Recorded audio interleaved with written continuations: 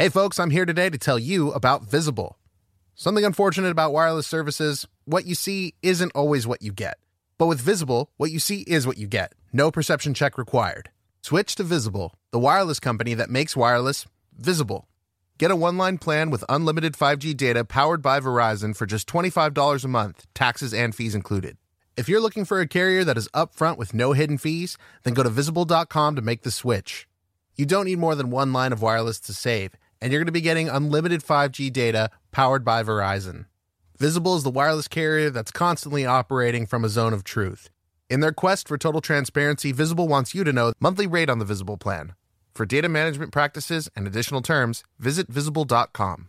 Save on wireless without the hassle. Switch to Visible today and save at Visible.com. Contained herein are the heresies of Radolf Burntwine, erstwhile monk turned traveling medical investigator. Join me as I uncover the blasphemous truth of a plague-ridden world, that ours is not a loving God, and we are not its favored children. The heresies of Radolf Burntwine, coming January 2nd, wherever podcasts are available. All right, go ahead and roll for perception. I got a 13. Hey, that's pretty good. With that, you can tell there's some fantasy situations going on. You hear some adult language, and with that, you can tell this podcast probably isn't for kids. Hey, everybody. Welcome to the Dungeon Cast. I'm Brian. I'm Will. This is the podcast where we talk about everything Dungeons & Dragons, from voracious vines to volatile vixens. And today, we're talking about deities and religion. Oh. Prepare yourselves.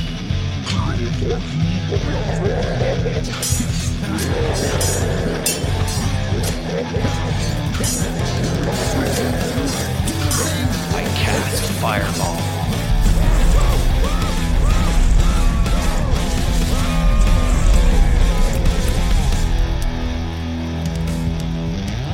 The Dungeon Cast. Okay, Brian, so today we're talking about gods and goddesses of Dungeons & Dragons. I'm excited. And it's an important aspect of the game because there are whole classes that are built around the very concept of these deities existing. I think it's important to tackle that subject first and foremost. Okay. Generally speaking, in most D&D games, the gods are real. There is no denying that. Like, they are real, they do things, and they send out their agents, and they want their will to be invoked. That's what I've noticed, is sometimes they're in your face. They're not just... In my campaigns, they will be a lot. Like, I really just use the trope a lot where the gods get really involved, and it's like this world-ending whole thing. It's just my style. It's just how I do it. I mean, they're like in control. Like, in yeah, a lot my of gods ways. are very direct. And that's kind of something you have to decide as a dungeon master. Are the gods real? And likely the answer to that is yes. Otherwise, you're having to come up with replacement for like the cleric and stuff like that. Yeah, either you have to disregard the cleric and maybe even the paladin, or you have to come up with some other thing where they get their power from. So are the gods real? And if they're not, what are you going to do about it? And if they are real, how do they affect your world? How involved are they in it? Like, what is their place in your world? Yeah. Are they in your face? Are they more behind the scenes? There are people who pray to them, but do they answer? Yeah, exactly. And if they answer, do they answer directly, or do they work in mysterious ways? Right. Yeah, as and sometimes a lord will do. Yeah, absolutely. And I think one of the first questions that we need to tackle in this episode is, what is a deity? Right. Like, what constitutes a god or goddess? What makes them with all the divine? fantastic things that go on in Dungeons and Dragons, where's the threshold of becoming a god? Right. And the thing is, there are other very, very powerful entities that are godlike, or maybe even on the same level as gods, but they're not gods. Right. So in terms of like a power. In terms of power, Yeah. And even like worship, like some things can get worshipped as gods. That's why they have cultists. That's why there's cultists, yeah. Cthulhu. And in your world, they're and yeah, we're going to talk about the elder gods, or the great old ones, or whatever you want to call them, a little bit. They're going to get their own episode From the far without a doubt. realm, right? Yes, from the far realm, which just means outside of From the normal beyond, reality, from the beyond, primordial soup. exactly, from the upside down, From the upside down. yeah, and From the invert. from the invert, yeah. So, okay, yeah. What constitutes a deity? I've seen it done a few different ways. Some deities get their divinity from prayers and followers, like believers, if you will. Their power comes from belief. Nice. And the more followers and believers a deity has, the more powerful and potent they are. Have you ever played or seen Okami or heard of Okami? Oh, no. No. It's a really cool Capcom game where you're the sun god and you're a wolf and you're like roaming the earth. Oh, it's the one where you draw or you paint, right? Yeah, you have I've never played it. It's so good. It's, I hear it's a classic, like Zelda-inspired dungeons. And but you are a deity stuff. in that one, huh? Yeah, and your power comes from belief. So, like, at the end of the game, when you've helped all these people and and everyone's like, you were the sun god? And they start praying to you. Yeah, you like, become all-powerful. It's really cool. So that reminds me of that. Okay, yeah. And I think it's a very common way to depict deities where they get power from their followers and believers. That's pretty cool.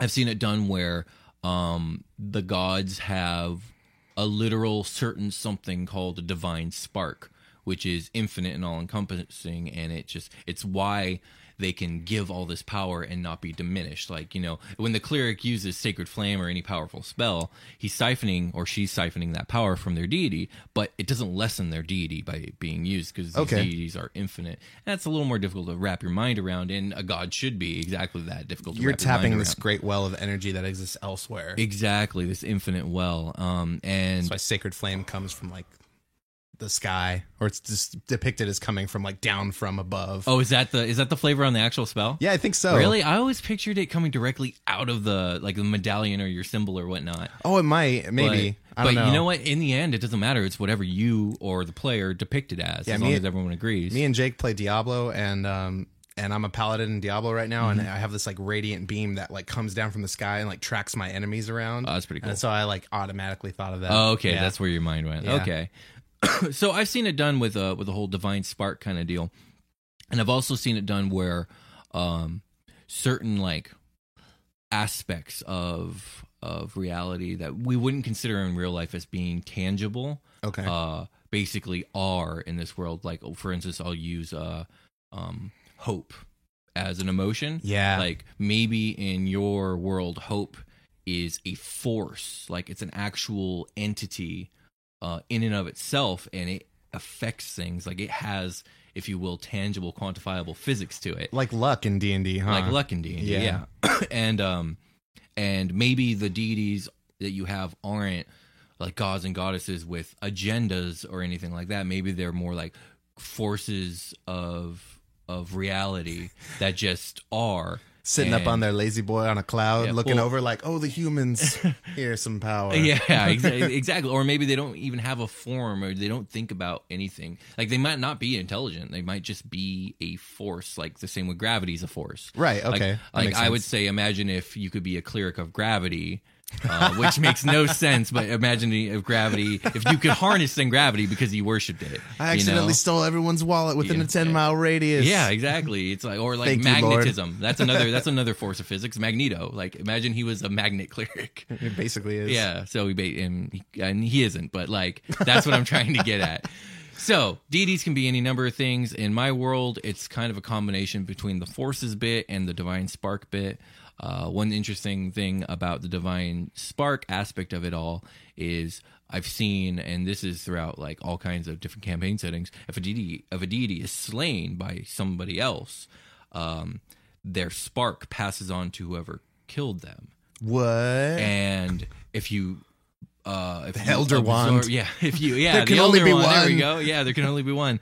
If you absorb that spark, you gain divinity. You are now divine at that point, and you ascend to godhood, probably lesser godhood. Wow. But also you inherit the portfolio of that god, which we'll talk about. Well, we'll talk about right now. Like we talked about in the cleric episode, what a portfolio is. Yeah, a portfolio is basically a list of domains that a god has dominion over. Things like hope, strength, war, aspects like that. Yeah, and I've seen campaign settings where, like, let's say average Joe soldier ends up going on this long quest and ends up killing some god of, I don't know, we'll say a war and tyranny. Even though maybe Joe soldier was a good person and a totally dope dude, the divine spark is going to transform him over time. There needs it to will- be an entity that serves these purposes. Exactly. And, oh, look, guess what? It's you now. Exactly. And maybe you had to fight this god and it wasn't up to you, but you killed it and or them or whatever, and now you are that god. Yeah, and maybe it's cyclical. Maybe every 5 millennia, this god needs to be killed because he gets too out of control, and the next person has to take the mantle. Who knows? Oh, man. Stories can get crazy. Yeah. So, after you've decided what a god is and where they fit in your world, you have to decide what kind of pantheon you have, whether it be like polytheism is going to be the more average one. That's, a lot of D&D mythologies are based off of other real mythologies that have polytheism: Greek, Norse, Egyptian, so on and so forth, Mesopotamian. And so after you've decided like your number of deities, what they represent, what kind of pantheon they're going to be, Splitting up the pie. you have to decide if this is going to be either a loose or a tight pantheon. And the differences are not like super extreme, but like they make a difference. Okay. And okay, so a loose pantheon is probably what you're used to in my world, where each god kind of represents a totally different aspect, and they all kind of fly solo. Yeah. And they do their thing. They're trying to enforce their own agenda. Some of them high five when they see each other. Yeah, exactly. Some were like, "Hey, see you around." Others are like, "Fuck you." Yeah. So, yeah, they all have relationships with each other, but they're not beholden to each other. They don't really work together. They have enough space to themselves. Yeah, That's exactly. how I always saw it. In a tight pantheon is going to be something you're more used to in history. The Greek gods are they're not quite what I would categorize a tight pantheon, but they're pretty close. They have I've seen Hercules and I'm like, well, they party, they hang out together. Hang out. Well, the concept of a tight pantheon is that like they generally work together as a generally under one religion, and they usually have one leader amongst them. Zeus would be this one, or Odin from Norse mythology. Yeah. Like Odin is the Allfather, and Thor and Freya and Heimdall and all them are gods that fall underneath Odin, and even though they represent different things than Odin, they're still all part of the same family, and they're all on the same side. Yeah, they serve like the overall purpose, the overall function of their godhood. Exactly, and they all fall under the same religion. Right. A nice fantasy one that I think a lot of people who view or listen to us might be familiar with is the Seven from Game of Thrones, which I know you're not familiar with. No. But the Seven Probably should be. You should watch it. It's a great show. It's really good. But the Seven are the 7 gods of the main religion of the continent of Westeros, and they all fall under the same religion. In this case, there isn't a leader amongst them. They're like 7 equals, but still, it's like 7 different deities that represent 7 different things, but fall under the same religion. Okay. So that's another way you could do it. I tend to favor the looser side of things, just because if I'm forced to deal with a pantheon that's tight, that means I gotta really think about this religion and put a lot of detail into it.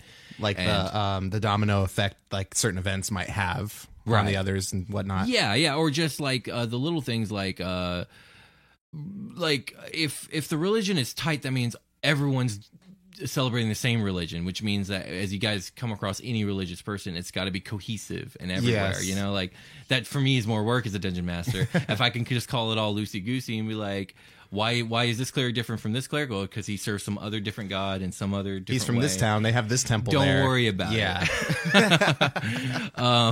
Give you as much breathing room as possible. Exactly. And as a dungeon master, breathing room is so valuable. At least I feel like it is. I prefer it. Yeah, absolutely. Give me as much as you can. I don't fuck up my continuity all crazy. Another thing that you got to kind of consider too is like there's a lot of intelligent species in the world of D&D, and they're not probably going to all serve the same deities. There are going to be deities that are race specific. Okay. And then you got to kind of decide, do they have their own little mini pantheons or their own pantheons, or are they all under one deity? I was thinking like elemental stuff. Did they have like pantheon, like their own? Is there like usually a god of like like a god of fire? Yeah, stuff like that. It's kind of funny in or is it in someone else's portfolio? Like fire is like under. So the elements don't tend to fall directly under the gods. They're like their own plane, right? Yeah, they're their own plane. But also, in 4th edition specifically, there were very, very powerful godlike entities called Titans. Yeah. And they existed in the elemental chaos. Now, the elemental chaos was a huge, expansive, infinite realm of stone and earth and water, like vast oceans and burning fire and whatnot, and it coalesces into the four planes: plane of air, water, fire, and earth.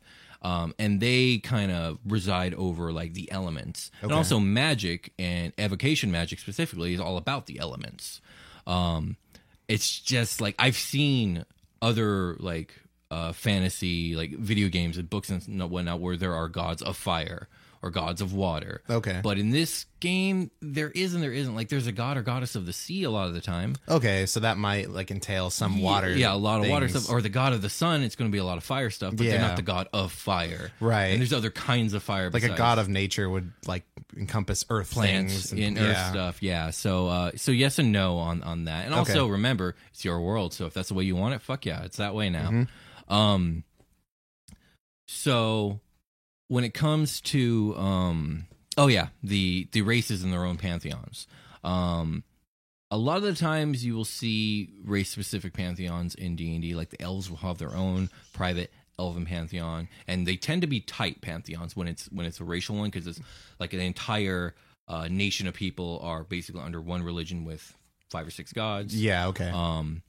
Orcs are going to have their own. Gnomes have their own. Even halflings a lot of time will have their own. Not in my world. My world is not like that, but I've seen it a lot. So that's something that you got to think about too when coming up with your concept of deities and religion in your world. And I've been talking a lot, and I know that you're kind of coming up with your own world as we speak. Yeah. And deities are a subject that you're still tackling. Yes. So how's that going? Well, I've been kicked in the rear to get it going because I now have a cleric.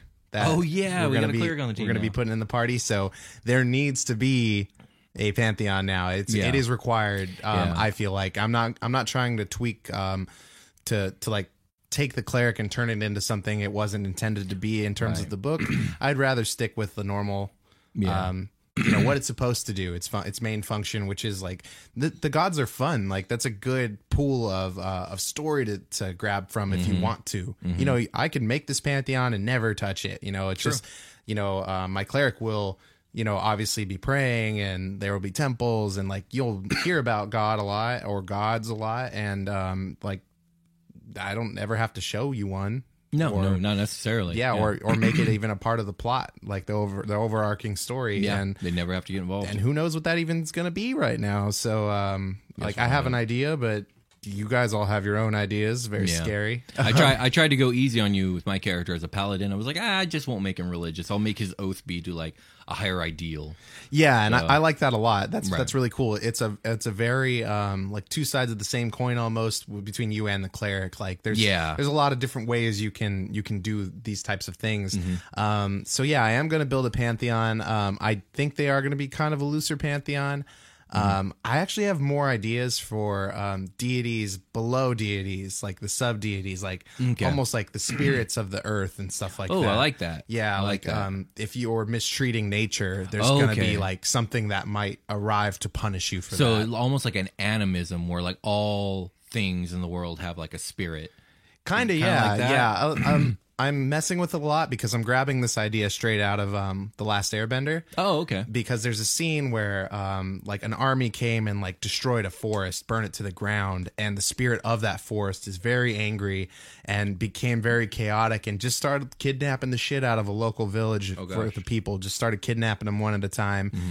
And they had to deal with that. They had to soothe and ease the spirit's pain. Oh, okay. And that's cool. So the forest would one day regrow, but like this spirit is like in tatters now because you've destroyed its small realm that it's in charge of. Right. It's tasked with protecting this area, and I really like that idea a lot. Yeah. And I like the idea of not only them being their own special entity that exists independently of a god, but also serves a higher purpose from there. Like a god, a spirit, or something like that would be charged with the protection of an area like that would probably serve like the Oak Father, ultimately, right? But it has their own like will and independence and like their own portfolio, if you will. Right. But they're mostly left alone. Yeah. So I'm thinking there will be tiers of stuff like branching from like one source, which is like a loose pantheon.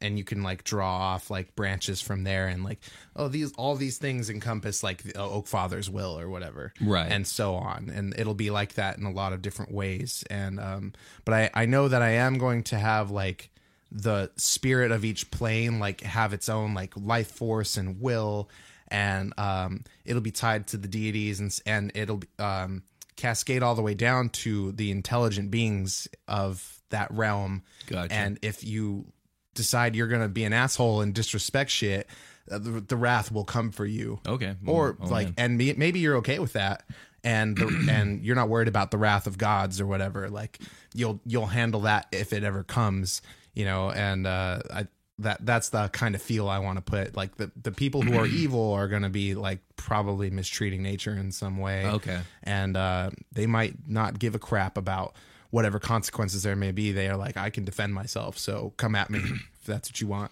Nice. Well, also you got to think about too is in normal D&D, gods are both good and evil. Right. So like there are evil people, but they got gods behind them technically a lot of the time. And that's too. where I'm getting at. Yeah, and that's what I got to ask you. Is like these evil people. They it sounds like they're taking a risk. Like what do they got on their side of Yes, things? they probably have the means to defend themselves, and that probably means other kinds of powerful entities backing them, whether Right. that be a deity or something that is like a deity, but maybe doesn't think of itself as Right. something like that. Maybe they like control and power, but they're viewing it in a very much more like direct fashion, I Okay. think, than like a deity is more like a blanket kind of deal.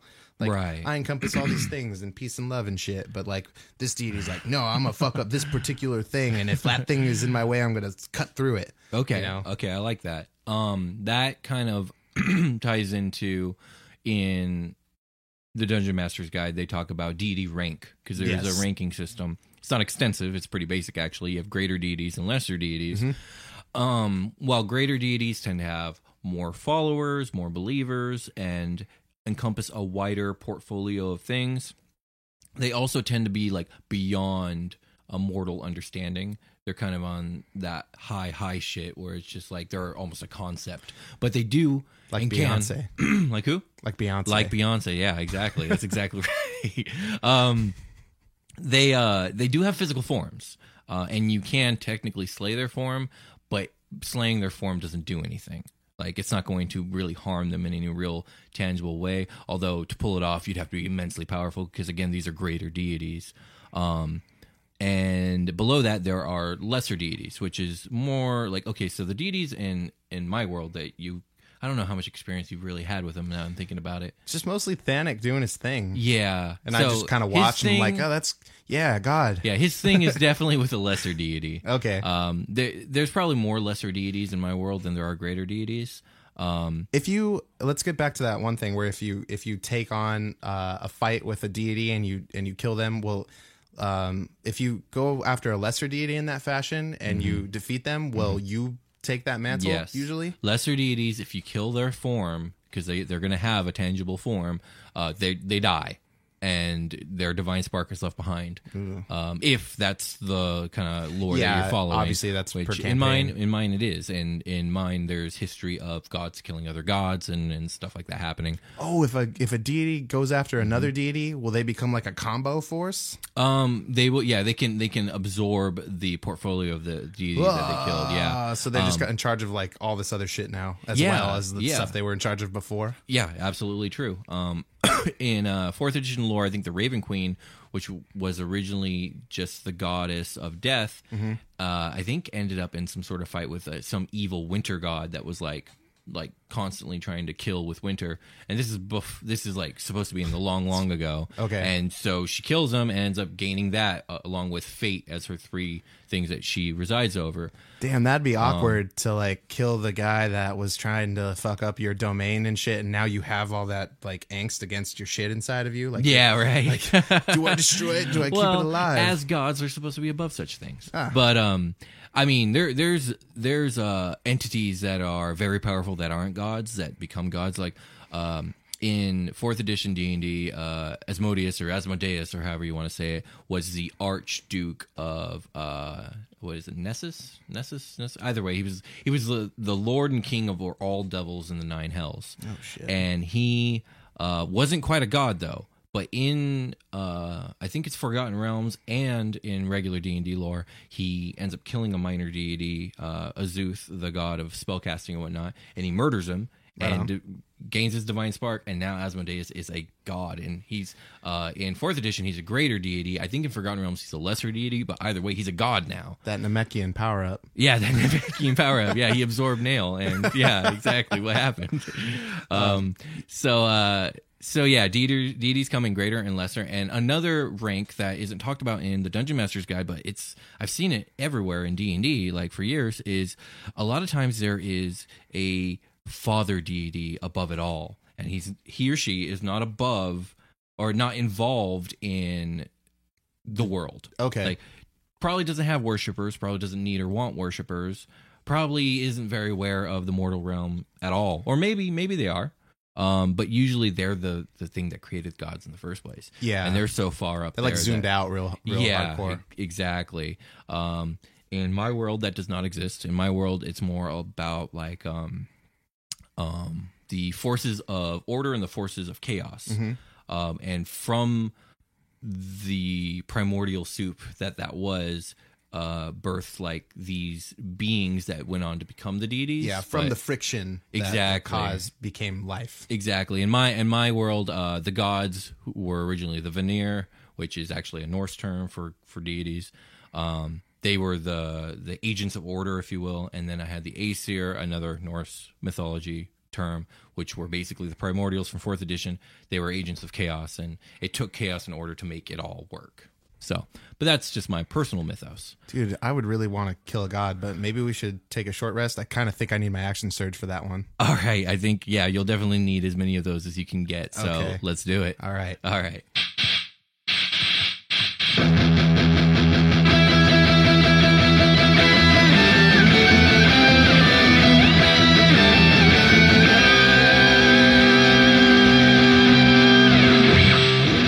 Selling a little or a lot? Shopify helps you do your thing, however you cha-ching. Shopify is the global commerce platform that helps you sell at every stage of your business. From the launch your online shop stage to the first real-life store stage, all the way to did we just hit 1 million orders stage? Shopify is there to help you grow. Whether you're selling scented soap or offering outdoor outfits, Shopify helps you sell everywhere. From their all-in-one e-commerce platform to their in-person POS system, wherever and whatever you're selling, Shopify's got you covered.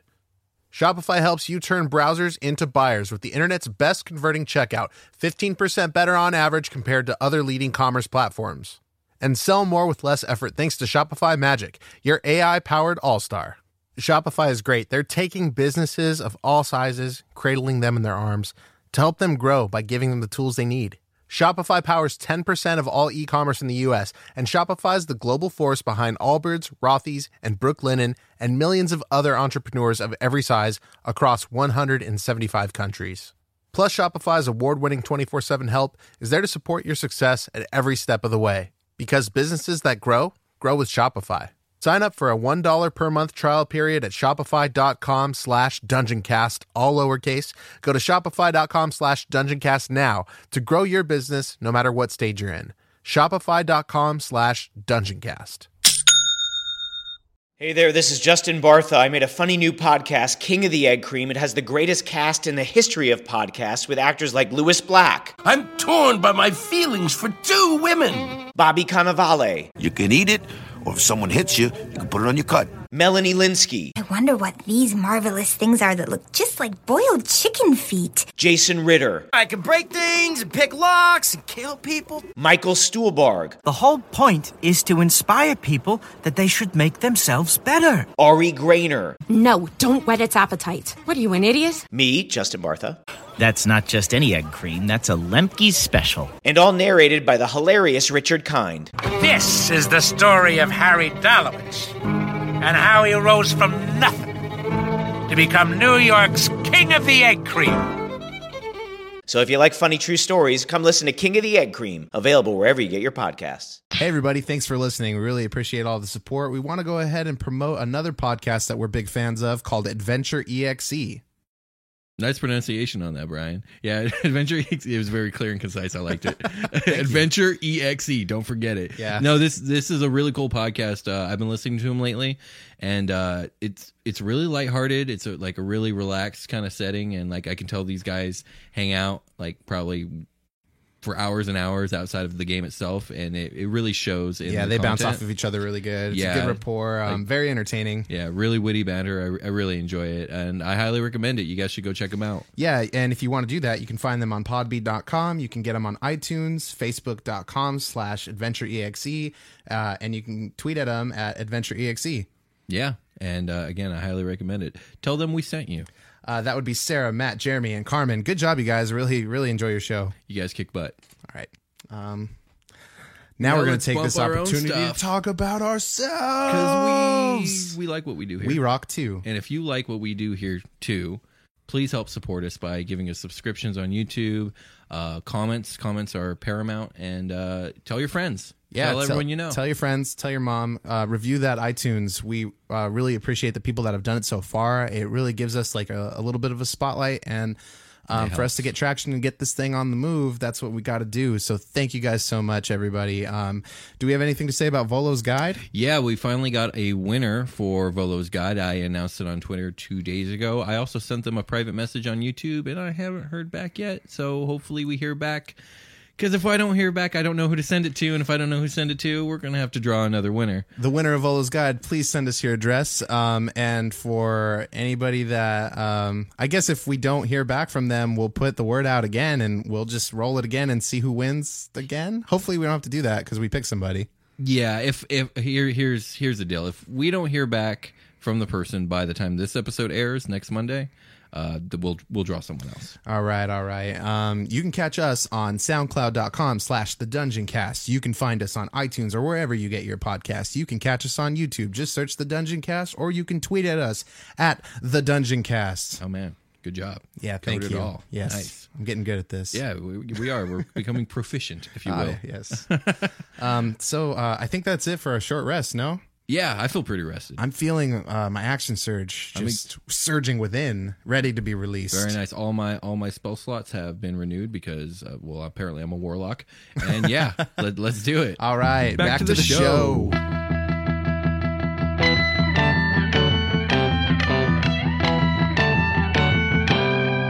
All right, Brian. So we've talked about greater deities and lesser deities. That's true. There are also quasi-deities or demi-deities. Basically, for the most part, I guess that'd be half-gods, you know. Gods can technically procreate with anything, I suppose. I mean, they're gods. Their limits are basically what you allow as your dungeon master. Yeah. What are the rules? And so, I mean, you see it in Greek mythology all the time, and I don't really know Norse mythology well enough, but I imagine it's there too. It's pretty nasty. Yeah, but I mean, you got Hercules and Perseus and a bunch of other Greek demigods, and they're just like... A lot of them seem very resentful. Yeah, well, like their lineage. parents usually just forsake abandon them. Yeah. You're like, yeah, not you're forsake on your own. them, but Yeah. abandon them. Yeah, basically, they're a bunch of deadbeat parents, those gods. But I do so much. How can I raise a child? And you can do your demi-deities like that. But there's also like entities that are very closely tied to the divine and are very powerful, but they might not quite be what you would consider like even a lesser deity in power. Some of the Titans might be considered like quasi-deities. Maybe. I was always under the impression that all of the Titans were like very powerful. In 4th edition, they are like deity level. In 5th edition, Titans are considered quasi-deity level. Oh, okay. You might consider some archfey to be quasi-deities. Even archdevils, maybe, kind of. I mean, Asmodeus became a full-blown deity by killing another god, but he was already pretty close to that power level as it was. Yeah, so you have like a ranking system within the ranking system there. Like you could have lineage of the gods, but not be super-duper powerful. Yeah, absolutely. You could have it so that there are like levels of angels, because angels will serve deities, both good and evil, depending on what kind of angel they are. And there are angels that are super powerful called solar angels, and they are like ridiculously powerful, and if one got powerful enough and got enough worshippers, it might become a quasi-deity or a lesser deity. Oh, dang, okay. Yeah, so... What's the difference between an angel and a devil, then, if they can, like, serve... Or like a demon, I guess, not a devil. So demons and devils are separate things, right? Demons and devils are separate things, and they're very different from each other. And devils actually do have a very strong tie to angels, which we'll get into in both the angels episode and the demons or the devils episode. Okay. But yeah, as a matter of fact, the tie is so strong that in 4th edition, all things like from like the celestial realm were considered immortal creatures, and even though devils were from the 9 hells, they're still considered immortals because that's their origin. Okay, so the 9 hells, are we talking about that later, or do you want to talk about that? We'll touch on it a little bit. As a matter of fact, that was the next thing we're going to talk about is where do these things live? Okay, yeah. Let's talk about the 9 hells a little bit then, because like, okay. Are they ranked? Are the 9 hells like levels of hell, like, yeah, or are they just 9 separate kinds of hell? So the way I've seen Beator, the 9 hells, depicted in D&D lore is it's almost like it's a little planetoid, if you will, and it's divided into 9 layers that go all the way down to its center. Yeah. With Asmodeus at the center of it all, and the Archduke over everything, but specifically his layer as well. And basically, at each layer, you go back up to the surface. An Archduke rules over it, but it's very hierarchical, and that's because devils, like hierarchy and law, is everything to devils. They're very, very lawful evil. Okay.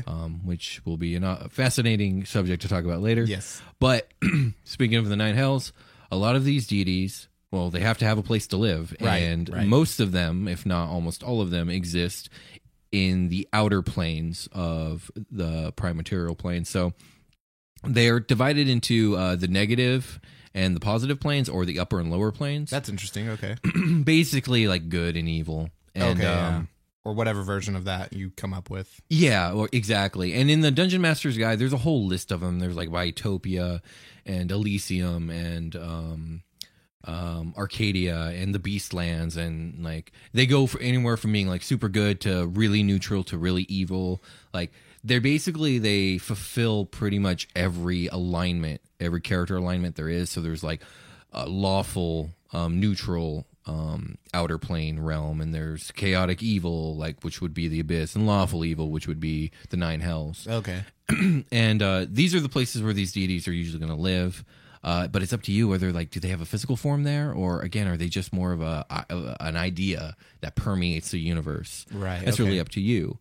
But for the most part, like, you have the astral sea, which is the upper plane, and you're gonna have most of your good deities there, and then you're gonna have the negative planes like the abyss, Archeron, Hades. I think hell technically. Do they all speak celestial? Yeah, I would say every deity can speak celestial. Okay. And celestials themselves, like angels and whatnot. All deities are celestial. Not all celestials are deities. So, what was it? Not all spellcasting focuses are arcane focuses, but all arcane focuses are spellcasting focuses. We actually got a comment. Right. We got a comment on that episode, the wizard. Oh, yeah? I think there was a wizard episode, and he made a good point that we just simply overlooked. The reason there's a difference is because there's other types of focuses. There's divine focuses and druidic focuses for each of the classes, and I'm like, I never even thought of that. Yeah, that's the differentiation. Thank you, YouTube user X, who commented. I think his name was Valdar. So I don't know why I remember that. Shout out to Valdar. Yeah, thank you for proving us wrong, Valdar. We appreciate that, though. We need to, if we say something wrong, check us on it. Absolutely. We want to be better. Put us in our place. So you got all these celestial and not infernal, but like negative planes of existence where these deities supposedly live. Some of them actually end up sharing locations with other deities. For example, in normal D&D, Tiamat, the Dragon Queen, she was originally the Archduke of the first layer of hell, of the 9 hells. Cool. She was deposed by Asmodeus and all his devils. She still roams that world, but she doesn't rule it anymore. Cast out. Yeah, cast out. But she still lives in the 9 hells. Not in my world. Is Asmodeus like on a throne made of skulls? Kind of deal? He could be. Asmodeus is probably my favorite evil deity because he's such a fucking stone cold badass, and he's like super conniving, very Machiavellian. He's a really cool, scary deity. He's so powerful that he supposedly has wounds that he carries with him from when he was cast out of the heavens. So he's constantly bleeding, and every drop of blood that falls from him forms into what are they called? A pit fiend, which is an incredibly powerful devil. Oh, for shit. every drop of blood that hits the ground. Like, that's the level of power these gods are. Yeah. And you don't want to like get that in your mouth. Yeah. So I can't wait to do whole episodes on like different deities. There was a sick ass Yu-Gi-Oh card called Lord Asmodeus or something like that. You cast it. It was a ritual card. It came out onto the board. You paid 2,000 life points. You destroyed everything but him. That's badass. That sounds about right. Yeah, it's really cool.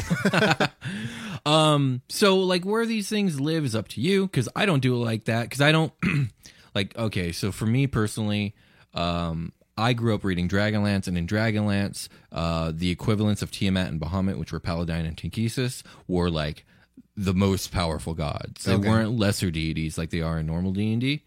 On top of that, like, they're gods of dragons, and dragons are some of those powerful beings in existence. It should stand to reason that their gods are very powerful as well. And I just don't care for the idea that Tiamat has to just kind of live as an outcast on some, other plane of existence. Yeah, if you were sent out, you would probably go find somewhere else to rule. Exactly. That's what I would do. And she's the dragon queen. She should be ruling something. But that's just my take on it, Yeah. I haven't been playing the game since the 70s, so I just have a different look at it. Okay.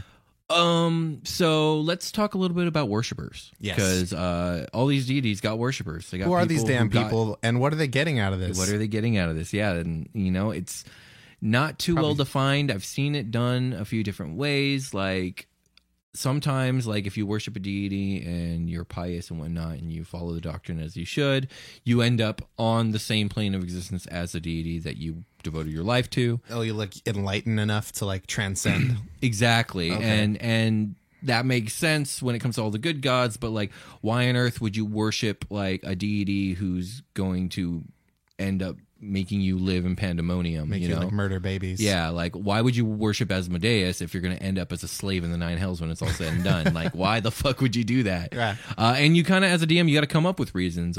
Actually, that one's one of the easier ones, because like if you forward Asmodeus's like will and agenda very far and are in high standing, you might not enter the nine hells as a slave. You might enter like a few ranks above that.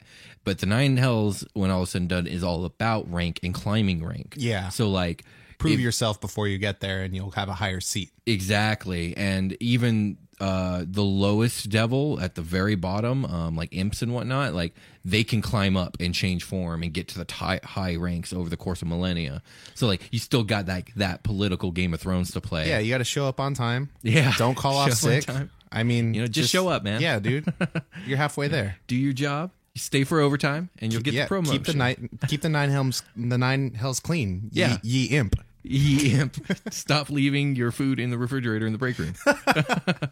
We notice, and we don't like it, and you'll stay at the bottom. So it's up to you as a DM, like, because for me, it needs to make sense. Like, why would you worship a demon lord if there wasn't something you were going to get out of it that you really thought was worth the risk? Probably like the promise of power is something that they throw around a lot. Very common one, yeah. Where you get tricked. You get straight up tricked. You think you're going to get some cool shit, and you don't. And then you are ye imp, and then you don't care, and you are leaving your food in the break room. Exactly, because you're like, fuck it. Such is my lot in life. I hate this job. Also, there's things like Dan from accounting keeps pitchforking me. If you keep forwarding my agenda, I'll be able to take over the world, and when I rule the world, you'll be a king amongst men. That's a very common one, again with the power. Yeah. So, as a dungeon master, I would give it some thought, because religion is probably going to permeate throughout your entire world, especially if you have a religious character or a religious storyline. And sometimes some players never ask any questions, and you never have to delve into these details, but sometimes they do, and you should have an answer ready. Yeah, personally, if I have a person in my campaign that wants to worship a god, I should know quite a bit about that god. Right. Maybe not as much, like, there doesn't have to be as much data on the forefront of my mind for other gods that because there's no player like directly worshiping or like interacting with that pantheon of faith or whatever. And like they're gonna be asking their god for shit. Will their god do that? Is that in line with what the god's like their profile and agenda? Like Sandy was saying he's gonna sacred flame on some bats just to get some light. I'm like, bro, I don't know, man. I don't know. Seems like you're squandering your power, you know, like depending on your deity, you might You also just murdered a creature. That's like, true. For no reason. That's probably true. some Animal strong cruelty. bats. We don't condone animal cruelty here on the Dungeon Cast. I don't. Creature cruelty. These are the monster cruelty. Monster cruelty. Well, a bat's not a monster. It is a beast. It is a creature. Respect life. Indeed. You got to think about all those things as a dungeon master. Those are all things you should consider. The last thing I think I want to talk about on this show is I want to encourage you to think outside the box when it comes to deities. It's very easy to fall into the loose polytheistic vanilla deities of the world, and there's nothing wrong with that. Fuck, I do it all the time. It's a lot of fun, but there's a lot of ways you could do it, and I think ways that most people don't think to do it. Like you could have a dualism approach to your deities, where maybe there's only two gods, one of a certain aspect and one of a opposite aspect, and they're constantly at odds, and like you can worship like maybe these two ideals. Kind of back to with what you were saying, where everything's maybe more about like the elements.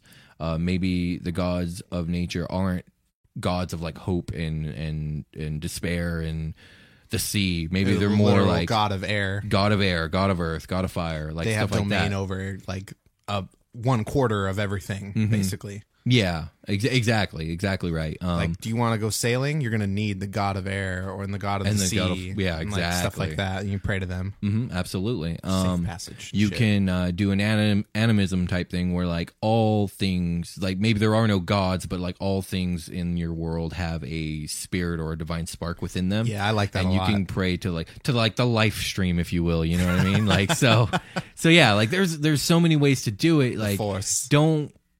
Like I don't want to say don't be lazy, because like I'm lazy all the time, but like there's more ways to do it than you might originally think. So think outside the box. I mean, you can grab from this pool of like expanse of everything. Like they're gods, they rule over your world. They're in charge of like what happens in a lot of ways, and they're a lot like the tools of the DM to place around as you please, and that can be very useful in a campaign. So also like just being like interesting, being creative, and you can pull from everything. Pull from Greco-Roman stuff and the Norse stuff, and like anything you can get your hands on. Just try to be respectful, you know, of other people's cultures and stuff too, and make sure that you're not like blaspheming super hard. So like taking from the D&D stuff's probably pretty safe because they're made for the game. Yeah, D&D takes from so many religions. Like, I mean, in the end, it's a fantasy game. Everyone's there for make believe. Yeah. Like, you know, I agree at the table what your dynamic's going to be. You know, so that's a private per game kind of deal. But any other questions about deities before we wrap it up, Ryan? No, that was really informative. I think this is all going to help me skyrocket into my creative place where I go to make things and get my deities straightened out, because I really need to wrinkle out some things. Yeah, it can be tough. Yeah, but I'm working on it. Hopefully, it's pretty cool. I'm going to try to be as original as possible, just because I want that. I want that. Right. I want that fresh flavor if I can get it. Yeah, hell yeah, that's awesome. I look forward to it. All right, me too. All right, guys, that's going to be it for us today. Thank you for watching. Thank you for listening. We really appreciate it. As always, see you next time. See you next time.